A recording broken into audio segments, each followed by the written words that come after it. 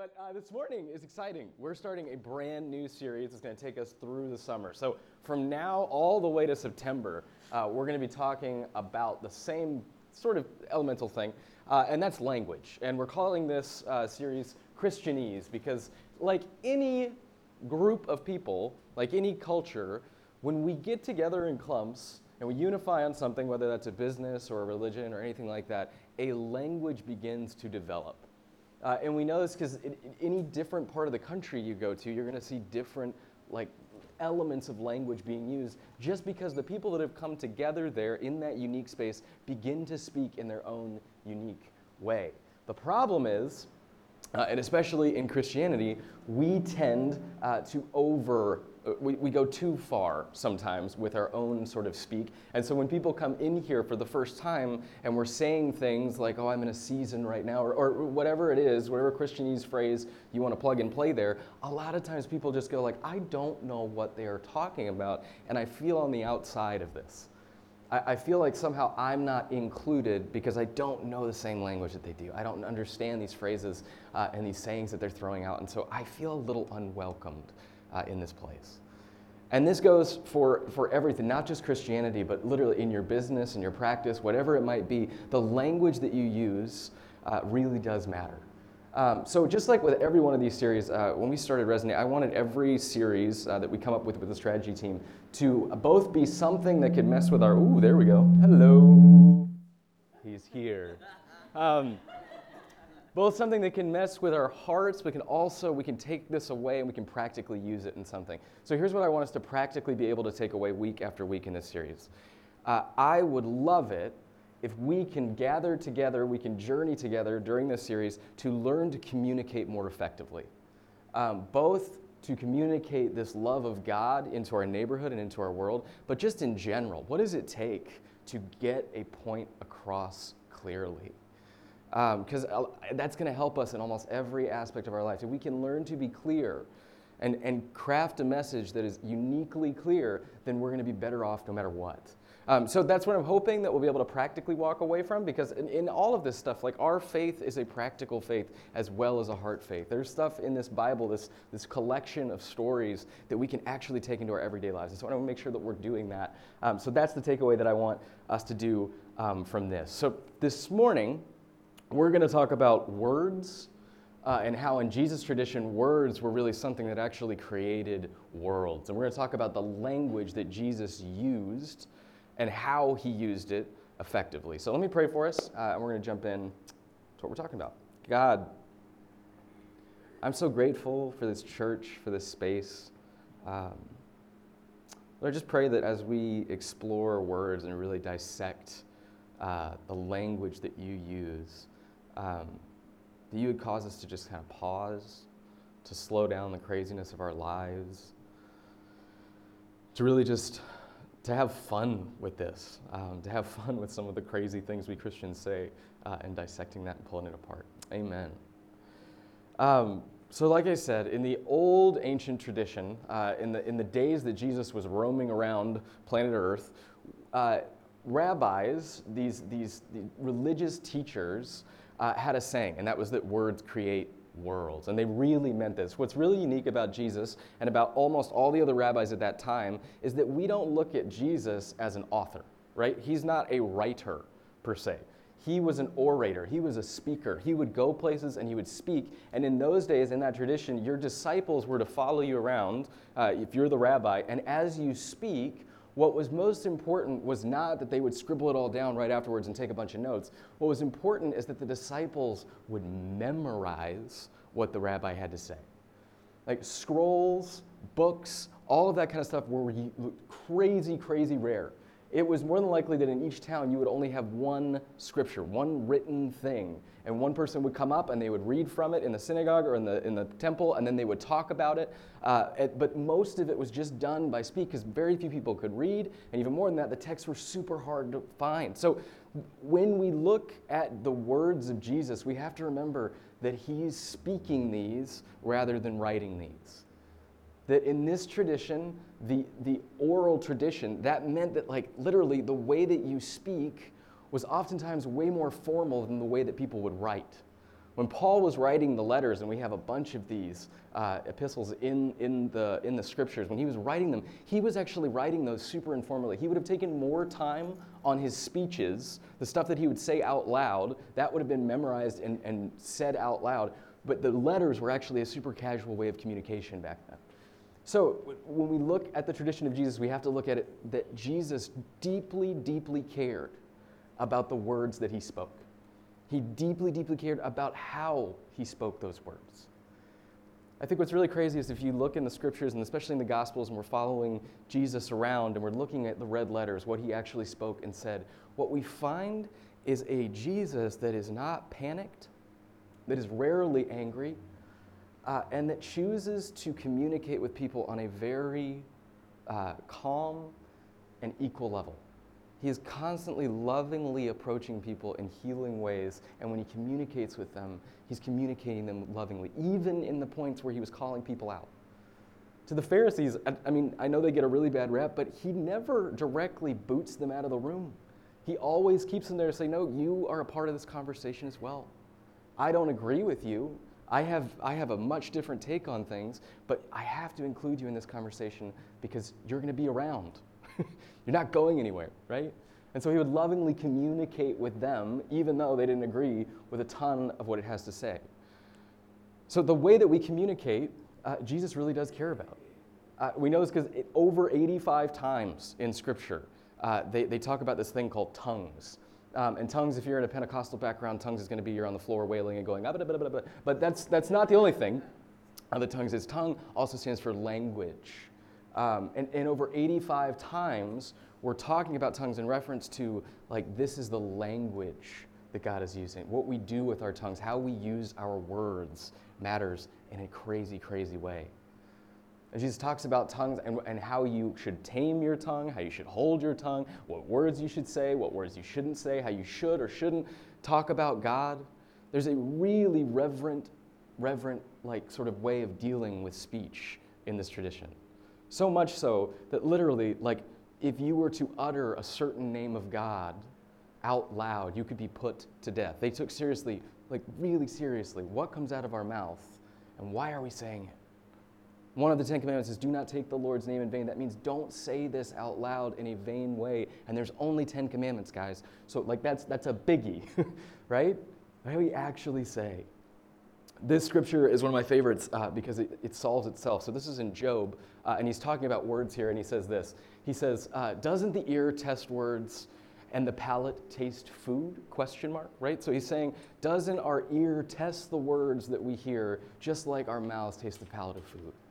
Aren't we discerning words on that kind of a level? But he's asking a question, but with, just a couple verses later, this is hysterical, Job comes back, and it looks like he's solved the problem, because it's for the ear test words like the palate test food, period. So he's figured it out, right? Like he's saying these words matter, and we discern them the same way that we discern taste, right? And words, in our day and age, we have to do a really good job of discerning them because words are louder than they've ever been before and they last longer than they ever have before. If you've ever been on Twitter, you know this, right? These words last and matter in a different way. We are in a society right now that the words we choose and the words we say can affect our careers, our lives, our jobs, you name it.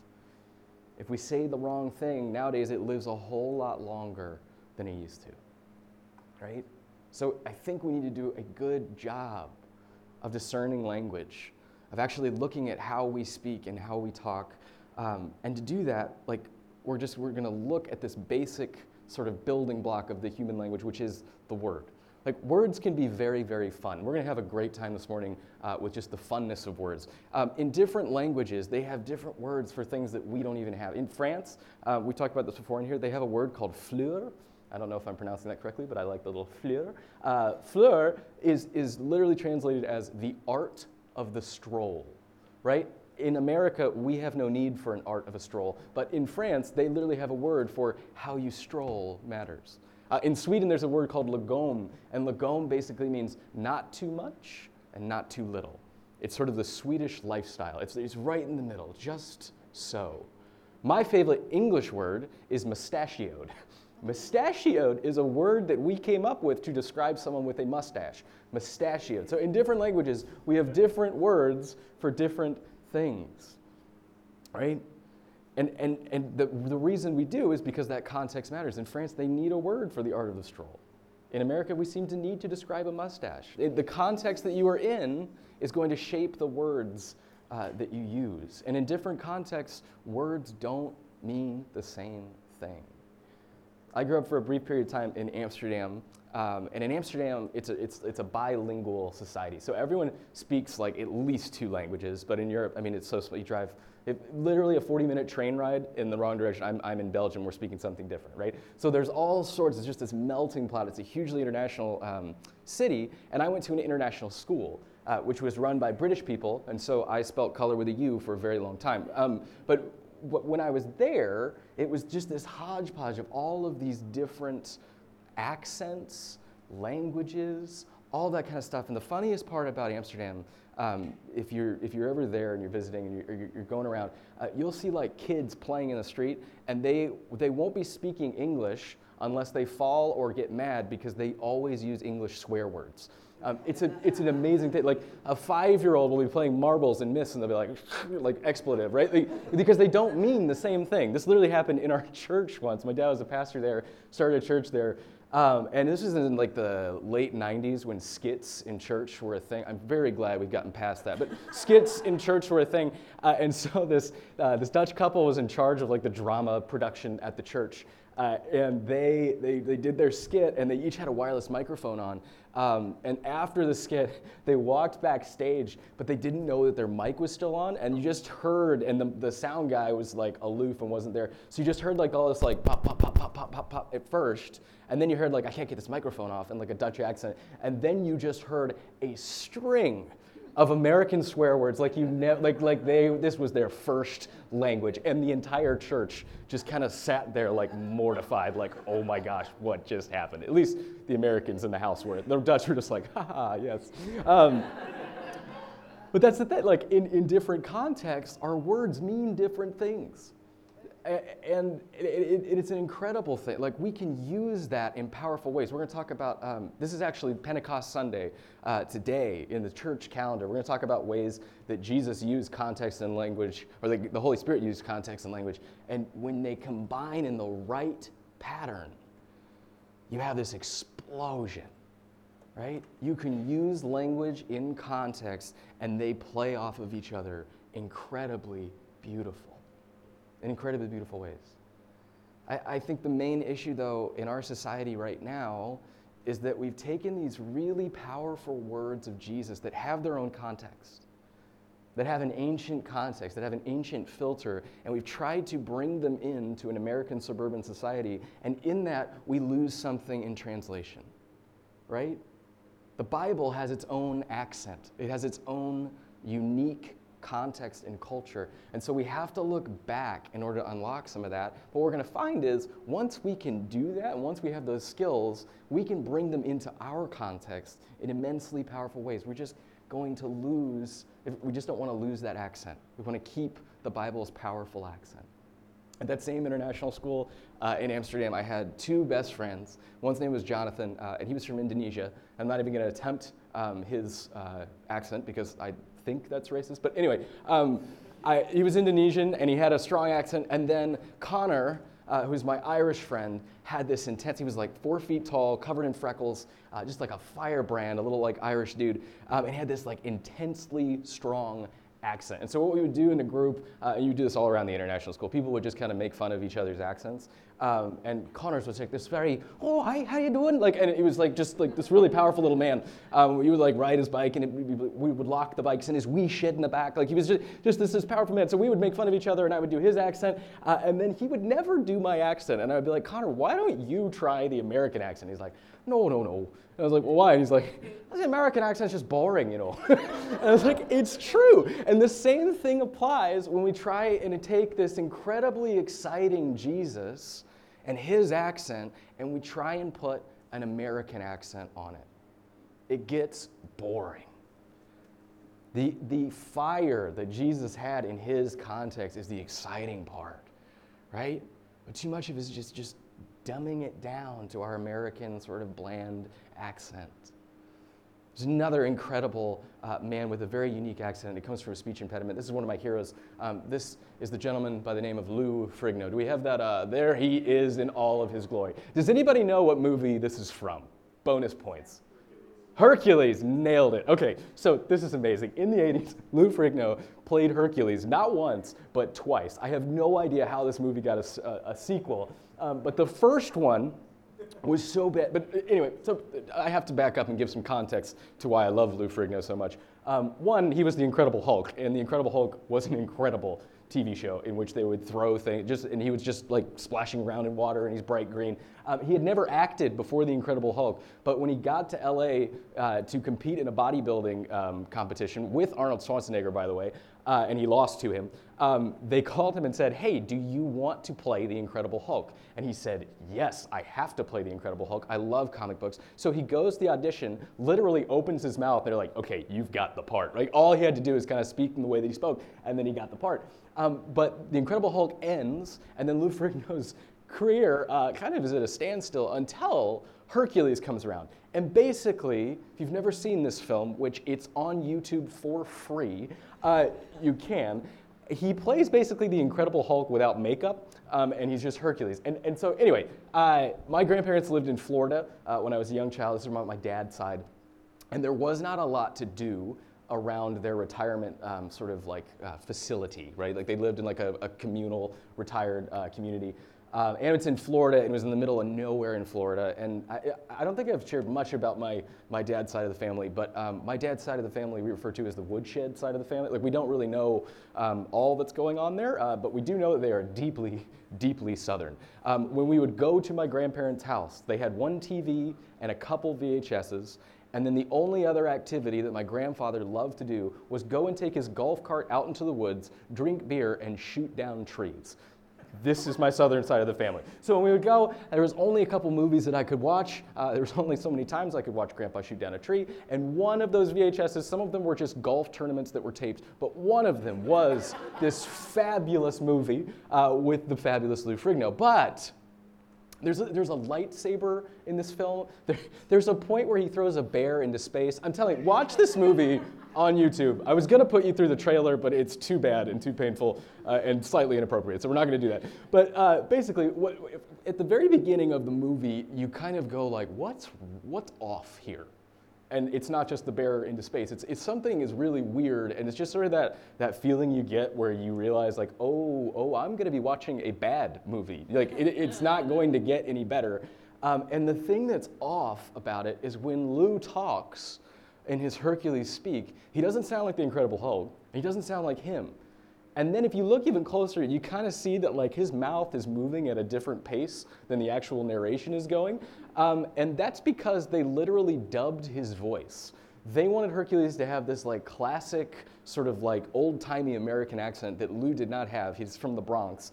And so they dubbed him over. So the entire movie is this fierce Lou with a very tame sort of, and so you realize very quickly like, ooh, this is dubbed. It's off. And so the whole time you're not really paying attention to what's going on in the movie. You're just paying attention to like, where is his mouth going and how is this not working?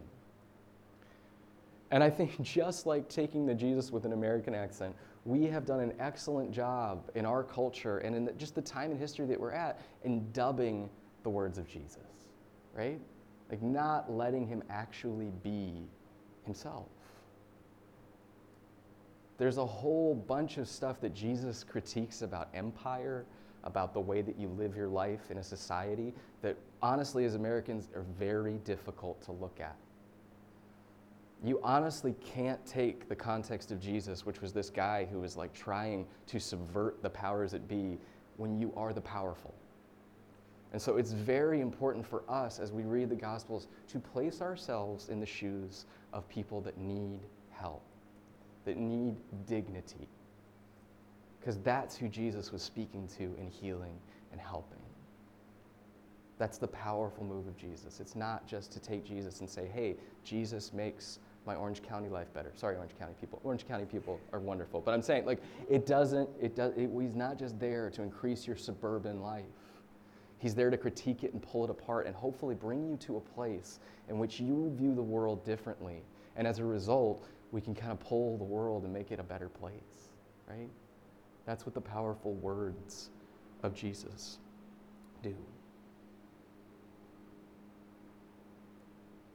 And what's incredible, too, is that God doesn't just want us to look back and in context and to say, like, oh, we need to be living in every kind of way, like the old-timey way of doing things, like the ancient people were doing. Because I think we can get caught up in that a lot. Like, I'm guilty of it, right? As a pastor, I love to critique a line of Scripture and say, actually, hey, the Hebrew word for this is this, or the Greek word for this is this, and so we've been viewing it wrong, and you flip it, and that's all fun, and that's all well and good. But there are times, too, where Jesus really does want to speak to you in your language.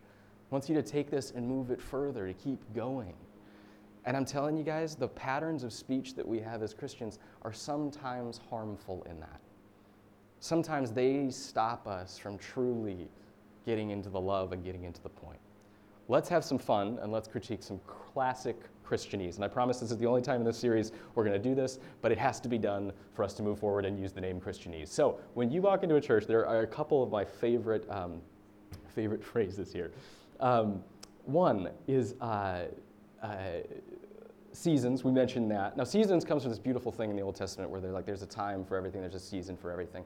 But when we talk about it, we usually talk about it like it's a chunk in our lives, right? And there's power in that. There's also like, there's an inhibiting factor. What else is there? I don't feel led. I don't feel like God is leading me. If you really translate that into normal, regular English, it's sort of more of like, I don't really want to do that, right? Sometimes it's like God's not leading me in the direction, but a lot of times it's just more like, no, I don't really feel like I want to do that at all. God's not leading me there, right? Another one of my favorite ones is you're not equally yoked. Ooh, if you grew up in a youth group, this had to do with dating, right? You're not equally yoked to that person. I literally broke up with a girl in high school over that phrase because my youth pastor told it to me. And when I told the girl, and this is true, I'm not making this up, when I explained to the girl why we had to break up, she responded, what does that have to do with eggs, right? Yoked. So anyway, it's not true. Really, what we're talking about when we're equally yoked, Paul was actually talking about people who worshiped idols and pagan processes and stuff like that. It's not just necessarily who you are dating. Be free from equally yoked, right? And then another one, and my favorite, is let's have a word of prayer. And if you are in a church situation and a person up front says this, be warned, because that could mean that you are in a 15-minute prayer in which they're really just doing a sermon, right? A word of prayer can mean anything. But in Jesus' day, when Jesus says, hey, this is how you pray, Jesus does something very unique. He doesn't just babble off and use all sorts of fancy Christian words and language and all of that good stuff. He prays, and this is really unique, he prays the Lord's Prayer, right? He says, hey, and the disciples are like, teach us how to pray. And that question is really loaded to a teacher. So in this ancient context, if you are a disciple and if you ask these questions, you would expect an enormous answer. Could last up to a day of explaining this is how we pray. And especially a question like this is how we pray, there's so many multi-layered facets, everything. Every rabbi sort of had a different version of what you should be praying at what time of day, for what meal, for all of that kind of stuff. And Jesus doesn't go into a diatribe of, oh, here's all the little details and the stuff you need to pray. He simply responds with the Lord's Prayer. With this simple, just a couple lines. And what's even more interesting is that prayer is recorded in the common tongue. So most of the time when you would pray in the temples or the synagogues or whatever, you'd be praying in Hebrew or maybe Greek. What Jesus prays, he prays in the language of the street, which is Aramaic. So this is fascinating. As we read Scripture and as we go through this series, we have to become very, very careful, or very, very used to the fact that everything in the Bible is translated, and for us, it's translated like multiple times. Jesus spoke Aramaic. The New Testament is written in Greek, common Greek, but Greek, right? So we already have translation. In the Synoptic Gospels, when scholars look at it, the Greek reads really, really easily until you get to the words of Jesus. And then it begins to get a little bit jumbled and strange. And the reason is because Jesus was speaking in the common tongue of the day. And so people had to do the hard work of translating that into Greek. In Aramaic, this is amazing, there is no word There's no word for our English version of the word salvation. When Jesus talks about salvation, the closest thing in Aramaic is come awake or come alive. So try slapping that double meaning on there whenever you encounter the word salvation. Jesus is saying, hey, I want you to come awake. I want you to come alive. And I want you to do that right now. I want you to start living in eternity right now. Eternity doesn't start somewhere else. It starts right here. You are an eternal being. And that's what salvation is. You're coming awake. You're coming alive. And so when he prays in his own language. Pray casually and freely. Pray where you feel the most comfortable. Pray in your common language. And that's important because it keeps getting bigger and it keeps getting more inclusive and it keeps getting more of the common tongue, especially when we get to this crazy event called Pentecost. So this is where we're going to dive into some scripture this morning. Pentecost is something we celebrate in the Christian tradition once a year, and it's 50 weeks, about 50 weeks after Easter. Or, I'm sorry, 7 weeks, about 50 days after Easter. And that's incredibly relevant as we get into what's going on here. But here we find, just a little backup here, Jesus has ascended. We've got the disciples, they're hanging in Jerusalem. And Pentecost isn't just a Christian festival, it was a Jewish festival first, and it's called the Festival of the Weeks. Which basically meant like the Festival of the First Fruit. This is where people would come and celebrate the harvest. It had sort of tinges of covenant renewal. It's a loaded time in which the city of Jerusalem would have been crazy packed and crowded, right? And so that we found them on this festival in Jerusalem in the hotbed of all religious activity, and this is where we pick up in Acts 2. It says Pentecost. When Pentecost day arrived, they were all together in one place. Suddenly a sound from heaven, like the howling of a fierce wind, filled the entire house where they were sitting. Now, a couple cool things in here. When they were all together in one place, the last time that was recorded in Scripture was in the book of Luke, where they're talking about the Last Supper, right? So we have a throwback line that's bringing the reader back to, oh yes, the Last Supper, where Jesus shows the bread and the wine. He says, this is my body, and it's broken for you. This is my blood, and it's poured out for you. And he says, do this when you gather. Do this to remember me. So every time you gather, I want this to be a part of it. So we have to assume that as they're all gathered in one place, this might have been a part of what they were doing. And then suddenly we have this howling of a fierce wind filled the entire house where they were sitting. They saw what seemed to be individual flames of fire alighting each one of them. They were all filled with the Holy Spirit, and they began to speak in other languages as the Spirit enabled them to speak. Can we go back 1 second? Sorry, Alex. Now, what's important here, and this verse often gets taken advantage of or taken too far, I think. That could be kind of strenuous for some people in this room, but I think sometimes we tend to overemphasize this passage and make this the only thing that matters when you're worshiping and when you're talking about God. But the truth of the matter here, and the real crazy thing about Pentecost, is that yes, there were speaking in tongues, but they were also speaking in the languages of the other people that were around, and those people, because they were speaking in their native tongue, were able to understand, right? So when God brings tongues into the picture and all of this stuff, if it's not bringing people in and including, that ain't it, right? It's about hearing something in your own language. So let's continue. This is next slide there. There were pious Jews from every nation under heaven living in Jerusalem. When they had heard this sound, a crowd gathered. They were mystified because everyone heard them speaking in their native languages. They were surprised and amazed, saying, look, aren't all these people who are speaking Galileans, every one of them? How then can each of us hear the speaking in our native language? And so then this passage goes off to explain all of these different tribes that were in the city of Jerusalem. And it just so happens that all of those different tribes line up with another passage in Genesis, which is this crazy story called the Tower of Babel. And it's a mirror. It's saying just like in the Tower of Babel story, God scatters people, causes them to speak different language so they can't communicate. In this, God is bringing all the tribes together and speaking to them in their native tongue so that they can understand each other. This is what the Holy Spirit does. It causes different tribes, different people from different places to be able to come together and understand each other. And so it goes on, and this is one of my favorite passages. It says, they were all surprised and bewildered. Some asked each other, what does this mean? Others jeered at them, saying, they're full of new wine. Basically exclaiming, these people are drunks, right? Like they're just going for it. And Peter's response is beautiful. He comes back to them. Do we have that next slide there? He comes back. Peter stood with the other 11, and he raised his voice and he declared, Judeans and everyone living in Jerusalem, know this. Listen carefully to my words. These people aren't drunk, as you suspect. After all, it's only 9 o'clock in the morning. That's his defense. He's like, it can't be possible. It's 9 o'clock in the morning. To take this a step further, I go on Bible Gateway to study a lot. I'm like a member there. And this is one of the most fantastic pieces of commentary that I've ever seen in a commentary on the scripture. It says on 2:15, 9 in the morning, people who got drunk usually did so at night. So there it is, confirmed for us. That's when they would get drunk. So anyway, at 9 in the morning, Pentecost comes, and all of a sudden they're speaking, and the people are bewildered, right? What's happening? What's going on? And you have to think these people were in Jerusalem for a specific festival. And what's unique about this festival is that in this festival, it's 7 weeks. 7 is a biblical number for completion. Whenever you see the number 7, you should know that something is completed and something is going to start anew.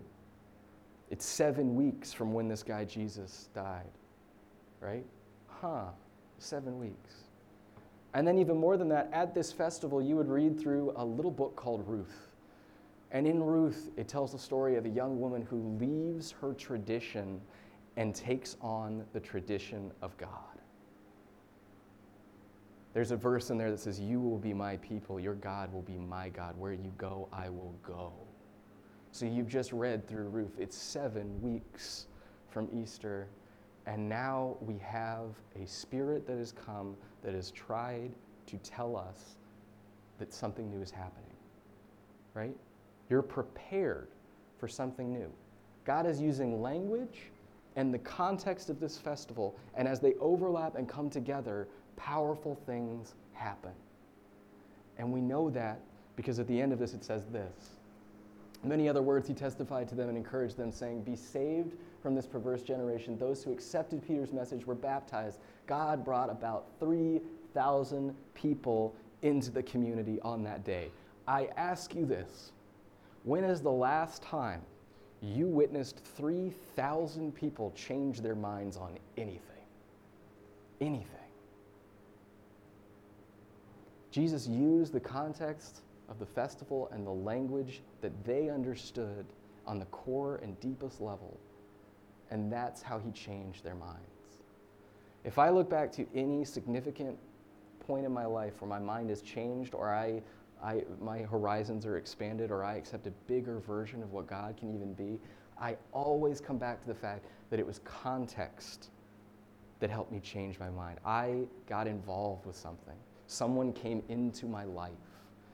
My context shifted, and so it allowed space for my mind to change, for my spirit to expand.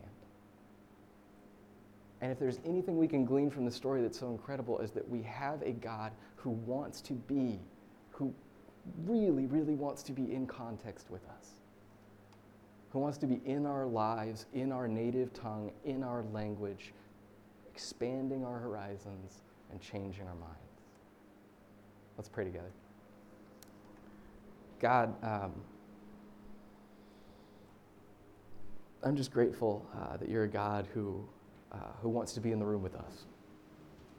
Lord, I think we get out of context with the language we use when the language we use about you tries to put you out of the room, tries to talk about you like you're somewhere else rather than right here in this space and in our hearts and in our lives. And so I pray as we begin this series about the language and the words that we use, as we talk about the language that you use, the words that you've said, that we would hold on to that fact that these words that you proclaim really do create new worlds. And they can create new worlds within us too. I pray for the language we use just this week. Would you sort of point our hearts to use language that's more inclusive of you? Amen. So guys, we're going to take communion this morning.